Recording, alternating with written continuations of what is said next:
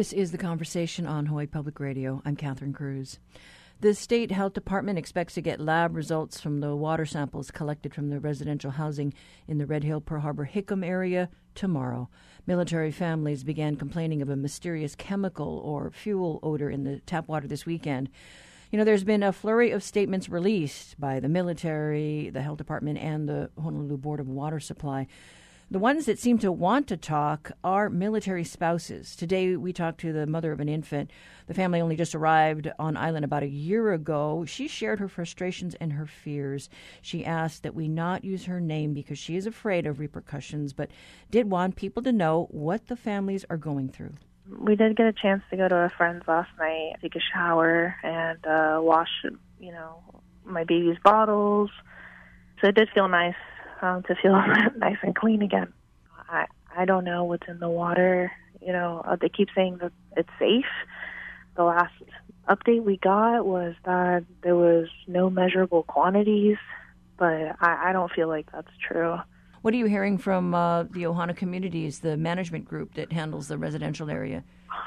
Well, I called them yesterday, and they said that they can't say anything until NAVFAC does. Well, the health department tells us this morning that they hope to get the results from the mainland labs tomorrow. People just want to get to the bottom of this. It's just it's a scary time, and people have been saying that they are getting rashes, they have headaches, upset stomach, and my dogs, usually they drink lots of water, and for the past 3 days now, well, I dumped the water out, but I just had the water there, and they didn't want to drink it. And I couldn't tell why, I was like, that's weird. Usually they're big water drinkers. Usually we have this big, I think it holds like a gallon or two, and we fill that whole thing up, and they didn't touch it at all. Yeah, and the dogs' noses, right? They have a keen sense of smell, so they probably were trying to figure out something's not right. A lot of people are upset. Everyone's very frustrated and concerned, that we haven't gotten any updates. The nice thing Ohana did yesterday, they said that they were going to start updating us every like 2 times a day, even if there is no update. So at least, we kind of feel like there is, communication, and that, they're not just kind of out in the dark. I feel like they're worried as well. Yesterday when I called as well, the girl said that in their office it smelled like, like the fuel as well. But, they can't say anything. Many families are just a little concerned about retaliation. Some folks don't want, their full name used or their names used at all, just because they don't want to get in trouble with the command. They're told they can talk about anything, but when it comes to the military, we can't say anything. And, people, their life is on the line because, I don't know for sure, but, people could get taken out of the military, or their wages, can get lowered, or, I don't really know all the specifics, but, you're always told, just don't, you don't want to use your full name. You don't want people to know you're affiliated with the military. You just kind of say, that you're against it, but like without a name at all.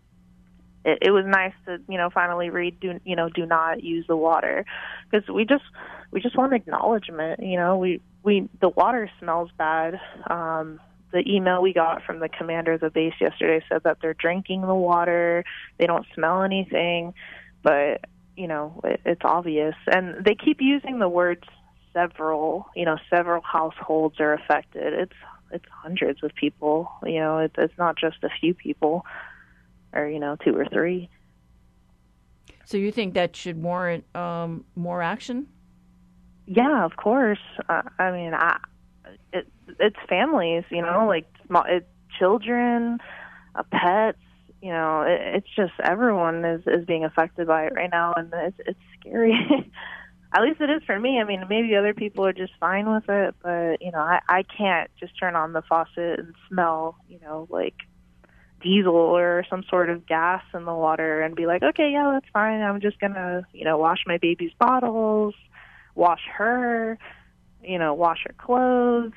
I don't want to do that. Maybe if it was just, like I didn't have a child, I would just say, okay, whatever. I'll just get water, eat out all the time. But, I have to worry about someone else who doesn't have a voice. And I guess that I just want people to have a voice, and I want them to know that this is bad. It's scary. I've never felt this way before, where I felt like I just wanted to make sure there was action. She said it's the mama bear in her coming out. We did reach out to members of our congressional delegation and we're told high-level meetings are underway. The commander of the Pacific Fleet, Admiral Sam Paparo, ordered an investigation into the water and fuel found in the Red Hill fire suppression system recently. HBR has learned that Congressman Ed Case and Kaikahele visited the facility the day after the November 20th leak. It's not clear if the Hawaii delegation will be issuing a statement, but we heard from military moms this week that they feel that when it comes to their children's health, they want action now.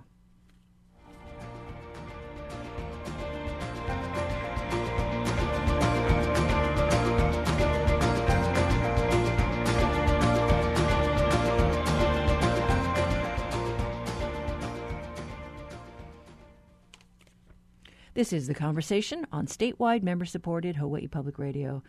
Now it's time for your backyard quiz.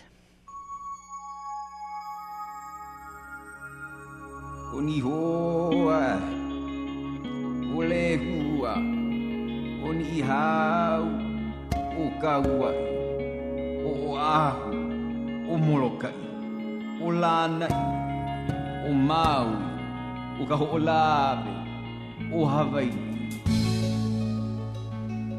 In today's backyard, we revisit the year 1974 for a look at the changing landscape of Waikiki. Old hotels were raised to make way for the high-rises that would help define the Honolulu skyline today. But it wasn't always this way. Just 2 decades earlier, the Waikiki Biltmore was the tallest hotel in what was then the territory of Hawaii, a whopping 12 stories. But as time moved on, developers were eyeing the Biltmore's prime beachfront real estate and seeing dollar signs. Of the many notable moments in the hotel's history, none was as memorable as its destruction. On May 28, 1974, the hotel became the first building in Hawaii to be imploded.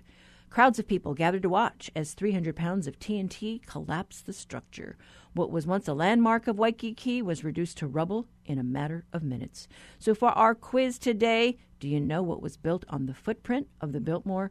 Call 808-941-3689 or 877-941-3689 if you know the answer. The first one to get it right gets a reusable tote bag that tells people you got it right.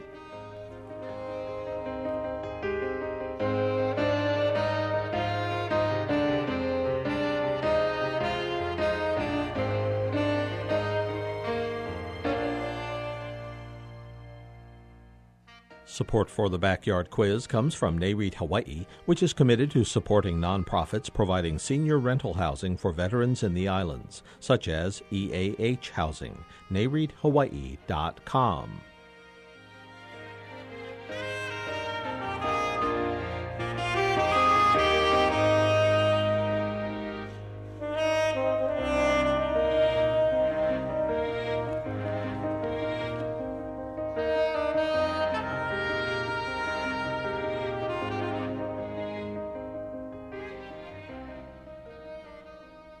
Governor David Ige hands over the reins to the counties for some COVID-19 procedures tomorrow. The Conversation Savannah Harriman-Pote spoke with Hawaii County Mayor Mitch Roth about how the Big Island plans to move forward. 69% of residents in Hawaii County have had at least one dose of a COVID-19 vaccine. The vaccination rates are strong in Hilo and along the Kohala coast down into North Kona. But zip codes on the southern half of the island trail behind. We've tried to have vaccination and testing in all the corners of the island. So I don't know if it's really access because, for example, in Puna, there's been, vaccination clinics and testing clinics, and I think they have been available, and they continue to be available. I think it's, just different thinking in some of those areas. Got my booster shot today, so far so good. Today we went down.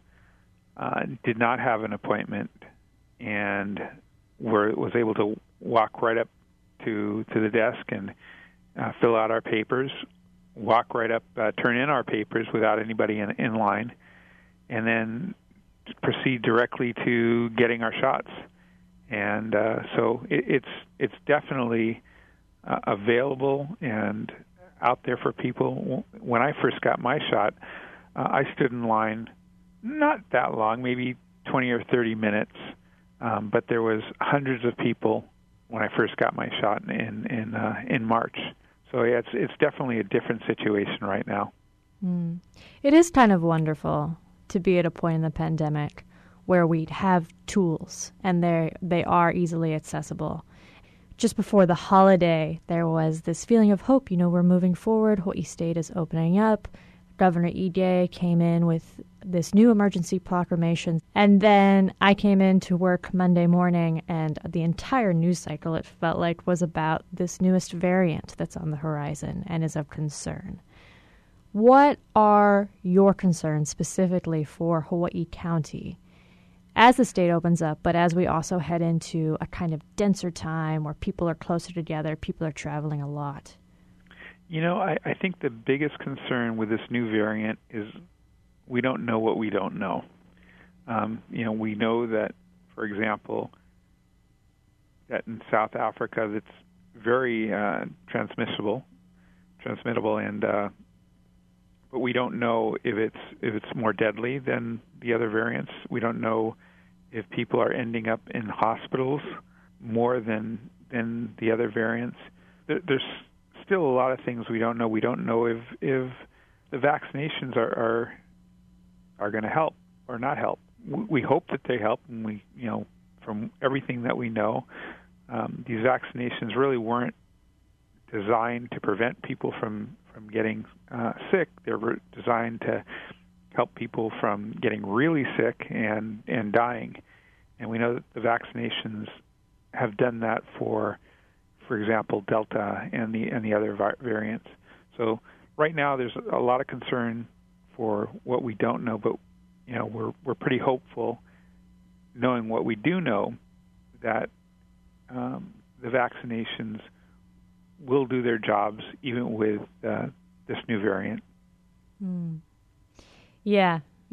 Every day the calculus, it just becomes a little bit more complicated. I saw in conversation, I believe it was with West Hawaii Today, that you said Hawaii County is planning on taking a measured approach to COVID-19 restrictions. Can you articulate for our listeners what that means specifically in terms of what milestones Hawaii County residents would be looking at to lift restrictions, as well as what would be warning signs that would cause Hawaii County to take a step back?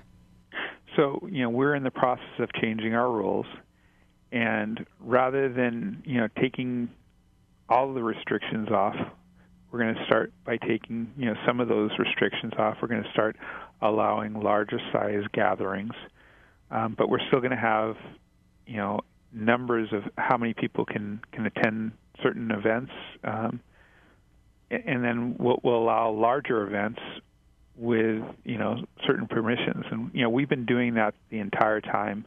There's a process that people have been going through with civil defense if they want to have more than the maximum number of people at a function.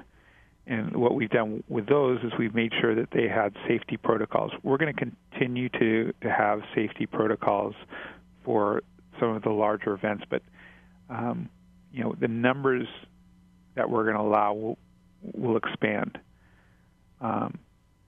There's things that we'll be taking out, that some of the restrictions that we've had, but like I said, we're not going to get rid of all of the restrictions. Especially now with this new variant out there, we want to be able to be nimble if we need to. I saw that Waimea is planning on hosting its Christmas parade after a brief pause in 2020. But it's not going back to exactly how it was. But we are, and I think that's kind of the punchline of a lot of the holiday season. We can't quite get back what we had, but we are starting to figure out what a new normal looks like. Right. Is there a specific milestone or a specific goal that you look forward to in terms of this pandemic both as mayor of Hawaiʻi County, but also just as someone who has lived through the pandemic, something you would be able to do again that maybe you haven't done since 2019, or a new way of living that you look forward to? Well, I can tell you, having been mayor this year and going through this with friends and families, and I think in discussions you have with people, there's people who are vaccinated and who are not vaccinated. And it's very interesting for me how the debates on whether we should vaccinate have divided families, have divided churches, have divided groups, teams. It's interesting being a mayor going through that. Sometimes, I've had friends who are on both sides, and there's a lot of strong feelings. So that's been kind of an interesting take. Going through this second year, I'm pretty much an optimist on everything. So I was hoping that we would be back to a normal Thanksgiving, and as we go into 2022, I'm pretty optimistic moving forward that we're gonna get through this okay. I mean, there's so many things. I had a heart attack earlier this year, so I'm living a whole different life than I lived last year, and it's also I think a higher quality life. But if we're talking about the pandemic and things that we're looking at for milestones to open things up, I think the big things will be when we stop seeing people dying, when we have medications where we're really able to treat people, and we start seeing our numbers come down in our hospitals, not having to deal with people being sick. I think those are some of the things that we're looking at, because we're still vulnerable on our island by the limited amount of health care opportunities that we have. Now, Mayor, speaking of other things that have come under county's control, the state legislature passed a bill this summer that changed how we collect transient accommodation tax. Counties are now responsible for levying their own TAT. And when we spoke with you in August, you expressed concerns about this bill. Where do you stand now? I don't think I've changed my opinion. I think I've actually feel a lot stronger about my reservations that I had earlier this year. I think Hawaii County especially is going to have a difficult time without lack of funding. That's about $19.5 million. And while we are able to tax our visitors another 3%, I don't think that we're going to make up that amount. The amount that they made that tax on was on 2019 figures, and 2019 was one of our best years. I think our best year as far as the amount of visitors that we're having. When you raise a tax, you do a couple of things. One, you make it more difficult for people to come, including our local families. And so I still think it's going to make it difficult for local families to enjoy vacations. The other thing that I have to say about this is, unfortunately, we're going to need to raise that tax. And so we are looking at possibly even challenging, under the new Supreme Court decision, that tax. Mm. So we're taking everything into consideration. That was Hawaii County Mayor Mitch Roth. He was speaking with the Conversation Savannah Harriman Pote yesterday. And that bill currently working its way through the Hawaii County Council that would implement a 3% transient accommodation tax is supposed to start January 1st.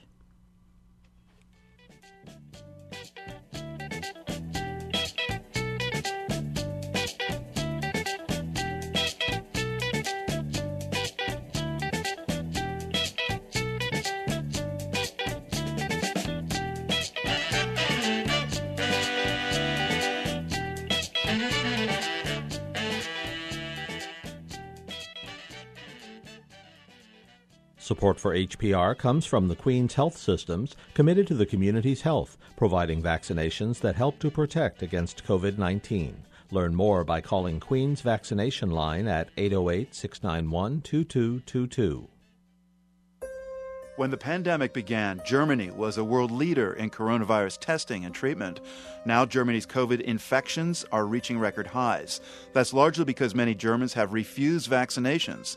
Germany's government could soon make the jab mandatory, but observers say nothing short of a full lockdown will stop the new wave there. How Germany lost control of COVID. It's on the world.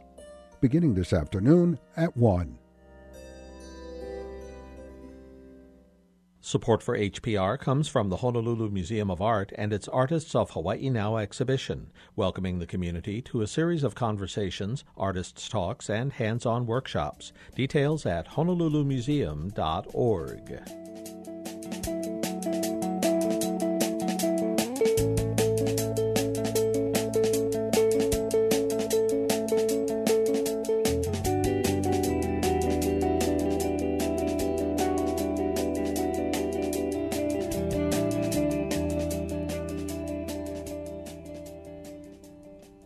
Honolulu Civil Beat's Reality Check today takes a hard look at the state's foster program. It's in light of the missing Waimanalo child, Isabella Ariel Kalua, who is presumed dead and whose foster parents pled not guilty to charges of murder. Reporter Kevin Dayton joins us with the story. Good morning, Kevin. Good morning, Catherine. You know, full disclosure, because I know you and I know you have a personal experience as a foster family. I mean, you didn't interject yourself in this story that you wrote, but you do come to the table with a different perspective, I think. I suppose so. My wife and I have been foster parents in Hilo for a dozen years now, and we followed this story very closely, as I think everybody in the community did. And we're very touched by what happened, or what seems to have happened, and kind of alarmed at some of the things that we saw in the case, which is what today's story is about. Yeah. So talk about the story. I mean, the parents, pled not guilty in court to those charges of the missing child. Correct. I guess the story today kind of takes a look at a larger issue, which is how is it that the Kaluas ended up being licensed to take care of Isabella Kalua in the first place.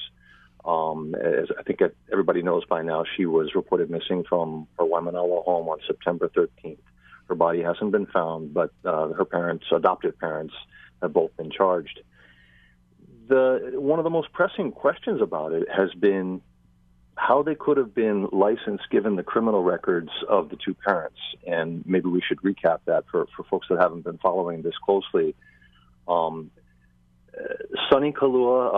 Isaac Sonny Kalua had 4 felony convictions going back to about 2000. They were for violent crimes. One of them was for terroristic threatening. One of them was for attempted assault, and 2 of them were for assault itself. Lehua Kalua had an old arrest for a drug crime.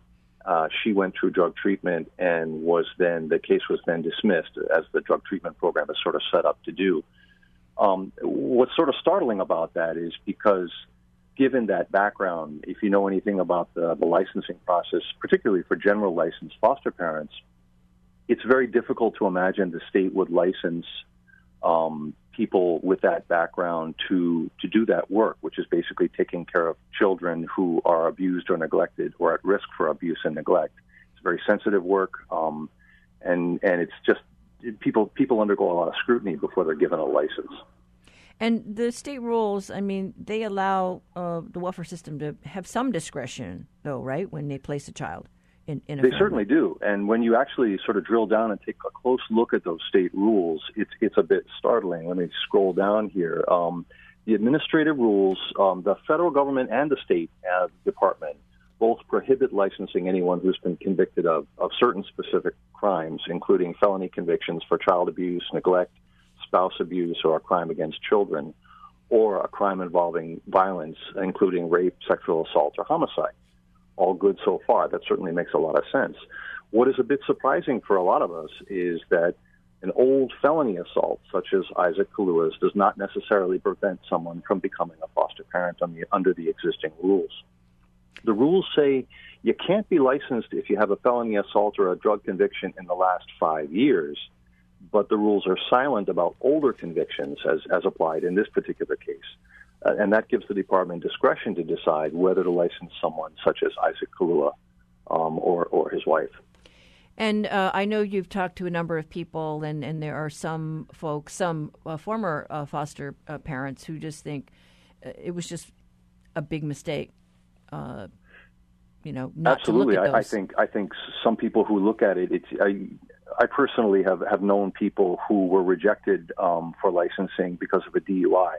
And you can't say too much about that. I mean, this is sensitive work, and people understand that they're going to undergo a good deal of scrutiny. But if you're going to reject somebody for a DUI, how do you not reject someone for a record comparable to the Kalua family? One of the possible explanations is there's sort of two different ways of looking at licensing. One is general license foster parents who are licensed to take in any child. Another is known as child-specific. Now, child-specific licensing is handled a little bit differently, and there's a little bit more flexibility there. Child-specific placements would be placements with a family member, or maybe someone who would be considered hanai, such as a neighbor or a close friend of the family. And the thinking there is those are good placements because it helps the kids to maintain bonds with the community or with their family, and it's just a more positive way to place children.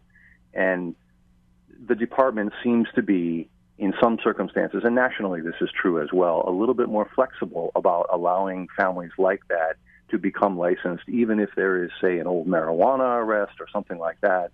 That isn't ideal, but it's deemed to be acceptable if that family-specific element is there, because that's seen as being good for the kids.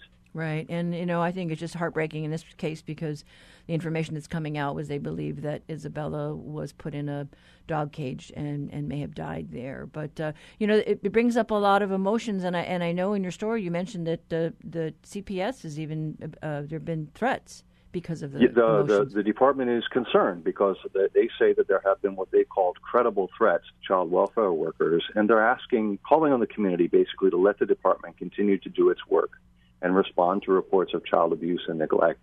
Hard to argue with that, but it is very frustrating to have something like this happen. Yeah. All right. Well, thank you so much, Kevin. Thank you. That was reporter Kevin Dayton with today's Reality Check. Read the story online at civilbeat.org.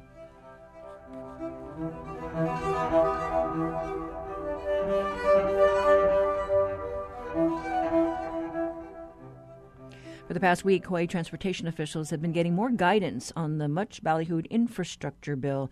This morning, we talked to State Highways Deputy Director Ed Sniffen about what Hawaii could be in line for and what projects he thinks could be most impactful across the islands. For Hawaii, it equates out to about 20% increase in the funding we got from the FAST Act that used to fund us before.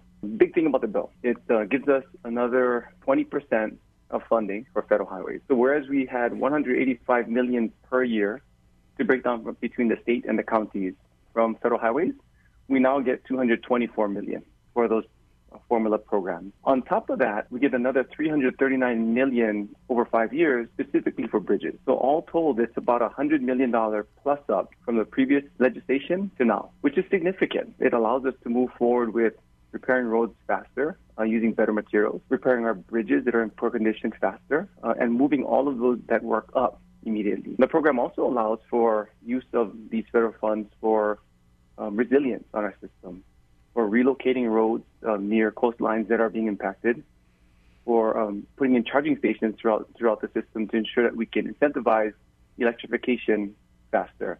So big plus up on the system from this legislation that's coming through. You talk about repairing our roads faster. I was on the Like the other day, and I was like, oh, gosh, it's really starting to be rough again. We did the Kaneohe side of Like previously, and we had delayed that project because we were doing Pali. So I didn't want to do two alternate routes at the same time and impact the traffic in both of those routes. So we're finishing Pali first, then we move to Like after. Okay, so there's some relief soon. Absolutely. And that's the thing. So we could go out and just pave roads really quick. I could go out and use our normal mix 4 we've been using for the last 20 years. I could mill off an inch and a half and put back an inch and a half everywhere. But in 7 years, we'll have the same conversation again. Instead, we're taking a little bit longer to reconstruct the base structures that support the roadways to make sure that once I make an improvement in that area, it's going to last for 25 years. It costs more, it takes longer, but it's the right thing to do. Again, if we wanted to, we could make ourselves look good by just blowing everything out and painting everything black. But it's a temporary solution that's only going to give relief for short term. Okay, since you talk about repaving, I have to ask you, the repaving project, Nimitz to Ala Moana, why are we doing that section by Ala Moana Shopping Center now during the holiday season? We've been moving that project forward for the past year and a half now. That portion of roadway has been in poor condition for the past 4 years.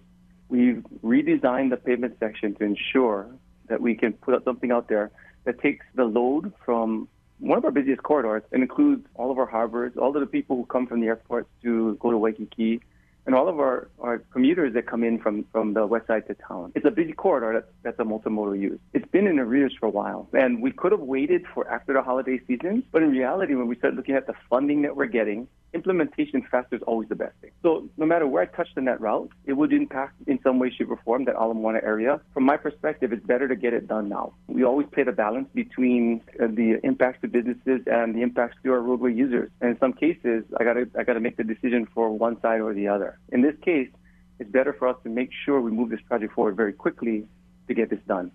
Oh, I don't think there's any dispute that Ala Moana and Nimitz needs repaving. It was just the timing and where you start, where you've got the road dug up by the shopping center. I mean, why not start by Nimitz, further by the airport?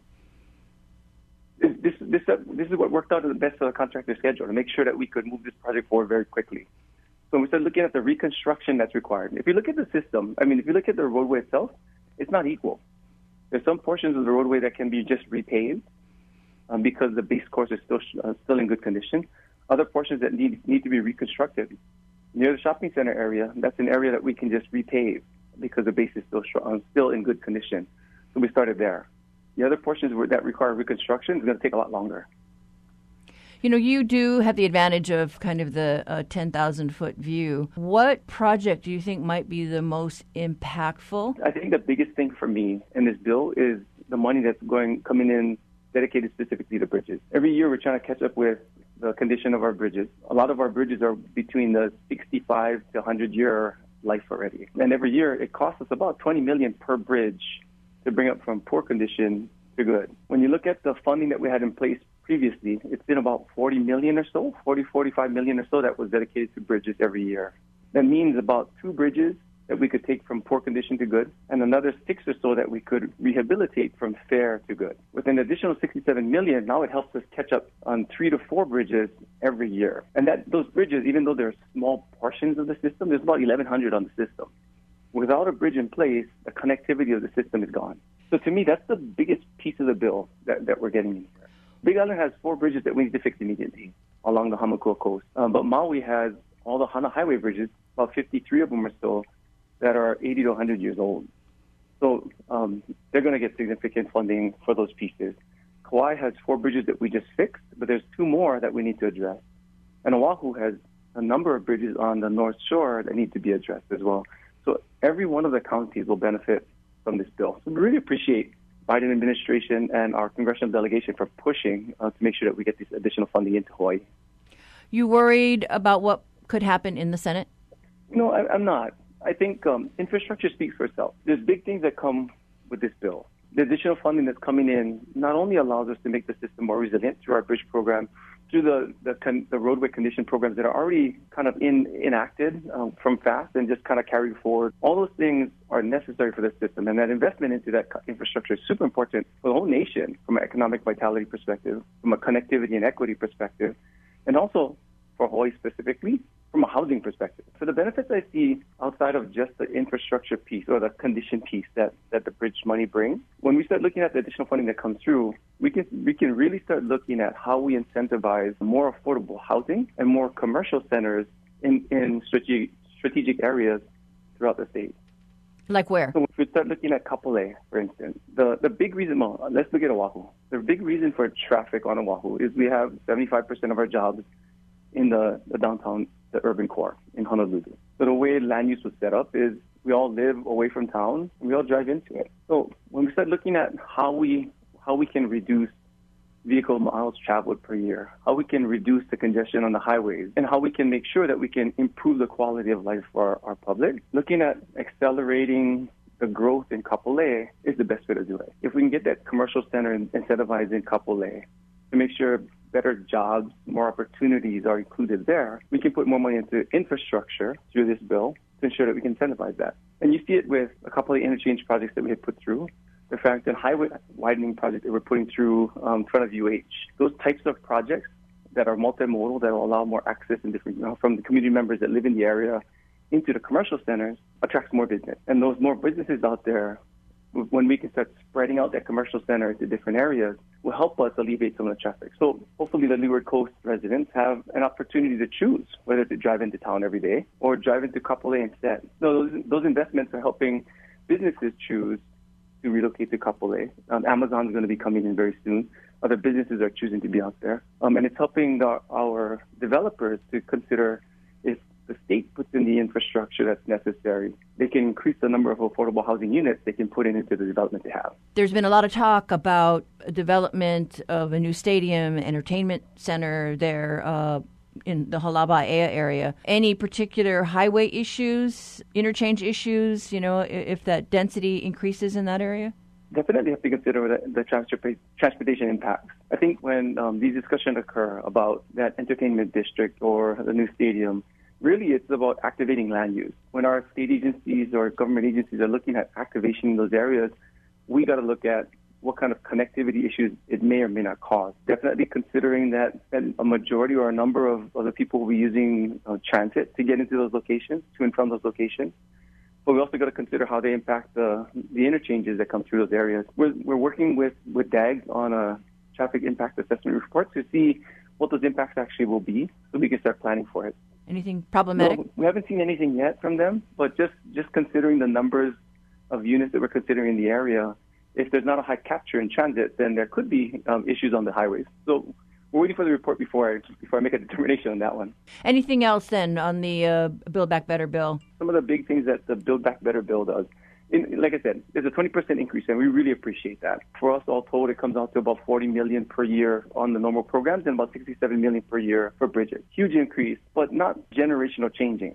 But the bill does allow us to potentially go to a generational changing funding increase because it includes another $20 billion in discretionary funds that we can compete for, with the state and the counties as well, to improve our systems, to make it more resilient, to look at relocating highways that are impacted by shoreline erosion today and future sea level rise. So for us, we're looking at Honopi'ilani Highway that we just recently got the raise grant for to relocate that piece outside of the inundation zones. We're looking at other highways along our system where we know the land use will require that a roadway be in that area in the future. Once you work through that, we'll see how we can fund it through the discretionary grants that are coming through. We want to maximize the availability of funding for Hawaii as much as possible. So we already reset our resources internally, made sure we had the contracts available, and make sure we work with the resource agencies here that work through the permitting for projects to ensure that we can show the need to federal highways and to USDOT, and also show that projects are available for us to start moving forward immediately. What do you think the first project might be? Well, Honopi'ilani Highway is a go. We got $22 million in raise grants for that one. We have commitments from Senator Schatz and Senator Hirono's office to push for some earmarks, if possible, through their budget. But that project, because we have funding for it, it's going to go. So that relocation is the first big push for this funding. That was State Highways Deputy Director Ed Sniffen talking about how the Department of Transportation is looking to streamline its processes to try and expedite projects that it expects to get funded under the Infrastructure Improvement and Jobs Act.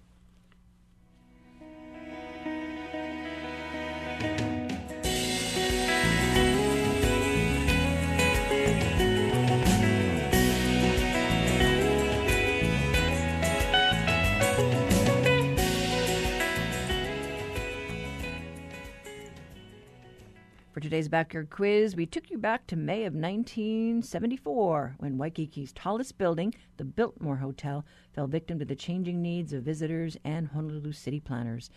With an increase in tourism, developers pushed for new buildings with taller towers and more hotel rooms to fill the greater demand, which meant the 12-story Biltmore didn't make the cut.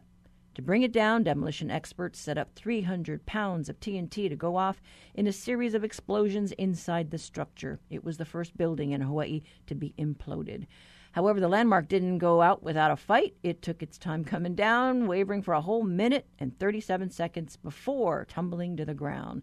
So what replaced this once grand hotel with a pair of 40-story towers and nearly 1,300 rooms? The Hyatt Regency Waikiki met the specs for higher inventory and is the answer to today's backyard quiz. And our winner today, Mark Rosen from Kaneohe, he tells us that he was actually there at the implosion in 1974. How cool is that? If you have a suggestion for a backyard quiz, send it to talkback@hawaiipublicradio.org.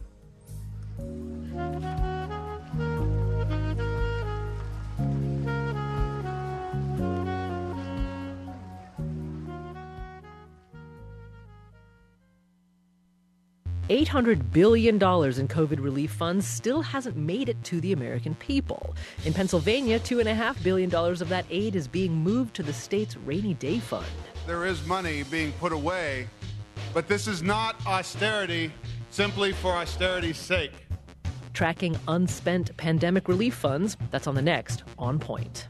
Beginning this afternoon at 2, Following the World.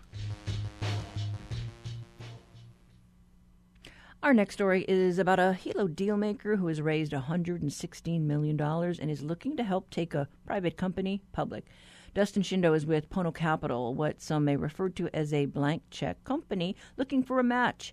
He is credited with starting up Hoku Scientific, an environmental tech company that he sold more than a decade ago. Pono Capital was just listed on the stock exchange in August, and Shindo is on the prowl for a partner. If you go back to Hoku, I raised in different forms, about $500 million. Wow. We did about $2.5 billion in deals. So when I went back to starting my next company, I had to stop myself from talking in millions. I was going back and talking in thousands. Well, you have managed to raise a good pot of money for this latest black check company. Yep. So how does a boy from Hilo become this deal maker? Well, growing up in an entrepreneurial family with my family's business, I think that was the beginning of learning how to make a business work and learning what it takes, hard work, effort, sacrifice. And then as we looked to bigger opportunities like technology and such, it took some creativity and money to do it. And that's linking the entrepreneurism with the need for capital is what birthed that approach. So you must then get a real kick out of connecting people and then watching these startup companies or these companies that you connect with grow. Absolutely. In fact, not just for my own company or my own endeavors, but as you mentioned, connecting people for other ventures, other ideas, nonprofit things as well. There's several things that I've helped sort of start, not from being on the inside, but just by connecting people. And so you are looking for a partner with this latest launch of Pono Capital. Yeah, so Pono Capital Corp, as a special purpose acquisition company or SPAC, is now looking with this $116 million. What we're looking for is a company that is operating but private. And what we'd like to do is merge with it and then help them become a public company and in the process add more value. And so, you did do the deal with Hoku Scientific, and you mentioned that you sold it to a Chinese company. What's the hope for Pono Capital? So Pono Capital is looking for an operating company really anywhere besides China and Hong Kong. But we have a very keen interest on companies based in Japan. And obviously we do look at companies in the U.S. And our belief is that there are companies, technology companies in Japan that are interested in being listed in the U.S., but for various reasons have a tough time doing so. And we can essentially be the vehicle to help them accomplish that. Okay, because you're already set up and ready to go. Exactly. We're already listed, in fact. So when we merge, they automatically become public. It's a easier path for a Japanese company than a de novo or traditional IPO. And so the types of potential partners you're looking at, so it could be startups or just something that a small company, a small business that just has growth potential? Yeah, so most often they're technology companies because what we're looking for is a company that has disruptive power in the market, right? And because that would create opportunities where they could grow quickly, as you point out. So usually they're technology companies and slightly earlier stage just because we need them to be at a valuation that ties to us. You know, if they're a multi-billion-dollar company already, they're either already public or it's a disproportionate size to us. What is it about tech companies that grabs you? Well, I think underlying almost everything I do, not just the business side, it's making a difference, right? As I get older, I want to make a difference in the world, and sometimes I can do that through the companies I start. And sometimes it's through volunteer efforts, helping friends, helping people. But with respect to business, I think if you want to help people, one of the ways you can do that, especially if you want to make big changes, is through technology. There's not too many other, I guess, call it industries, where something small can have such a big impact on people. And social media is an example of that. So I think in that way, technology as an industry really fits what I'm trying to do as a person.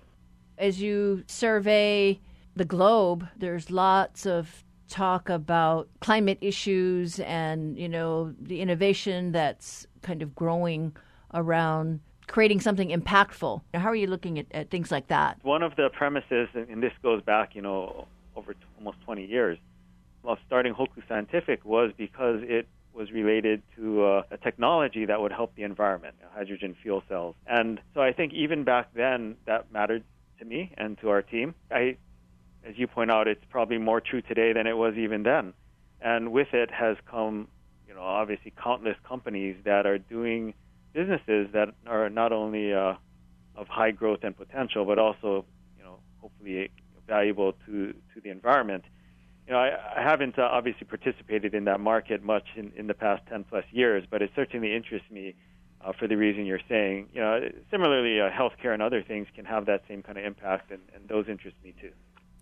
And so what does this mean to have a Hawaii company create an opportunity like this on Wall Street? Well, I think it shows a couple of things.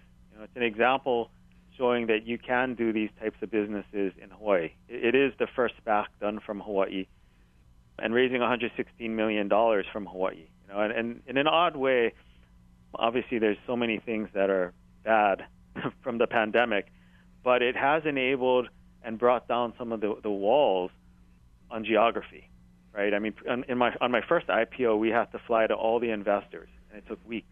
This time we were able to do all the investor meetings via Zoom. And I think that type of thing now shows that you can do that from Hawaii better than ever before. So that's one thing that's important.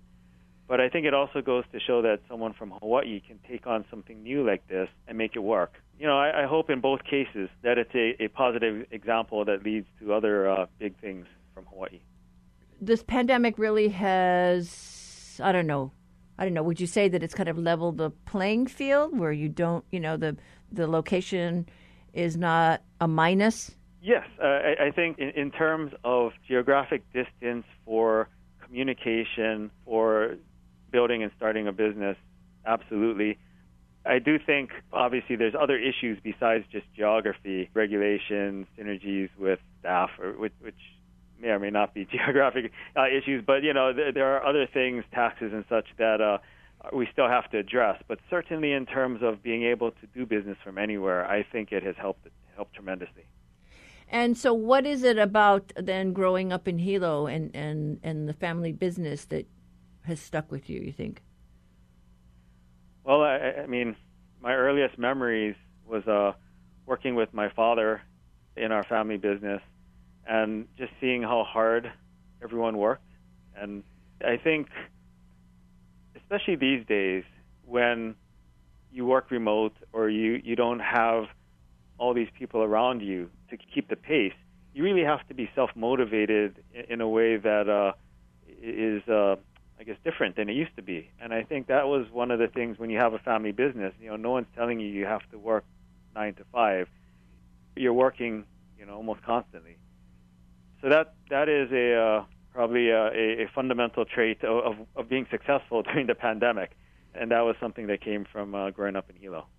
So what kind of time frame are you looking at as you try and partner with somebody on this deal? So SPACs, by their nature, have a very limited amount of time to do a transaction. Usually 1 to 2 years. So for us, we'd be looking at doing something in 2022. You've got a short fuse. Absolutely, yes. And once that merger happens, then the business has no fuse, so to speak. But a SPAC, by its nature, must execute this merger within a very limited amount of time. And are there additional complications when you're dealing with, let's say, businesses from Japan? Yes, absolutely. So U.S. public companies generally use U.S. GAAP for accounting, and the rest of the world does not. Sort of like the metric versus imperial system, maybe. And so companies in Japan typically don't have that same accounting structure. So if you're working with them, you need to actually transition their books to be more U.S.-centric. And there is a international standard as well that's available called IFRS, but our preference is to try to pull it more to the U.S. standard. Any nibbles out there? There's actually a lot of companies, not just in Japan, U.S. and others, that are very interested in going public. So I think as far as all SPACs go, it isn't so much finding the one company that will talk to you. It's actually sorting through many opportunities to find the one that you want. That was Dustin Shindo of Pono Capital, which was just listed in August and is looking for a company with growth potential to invest in and to help take public.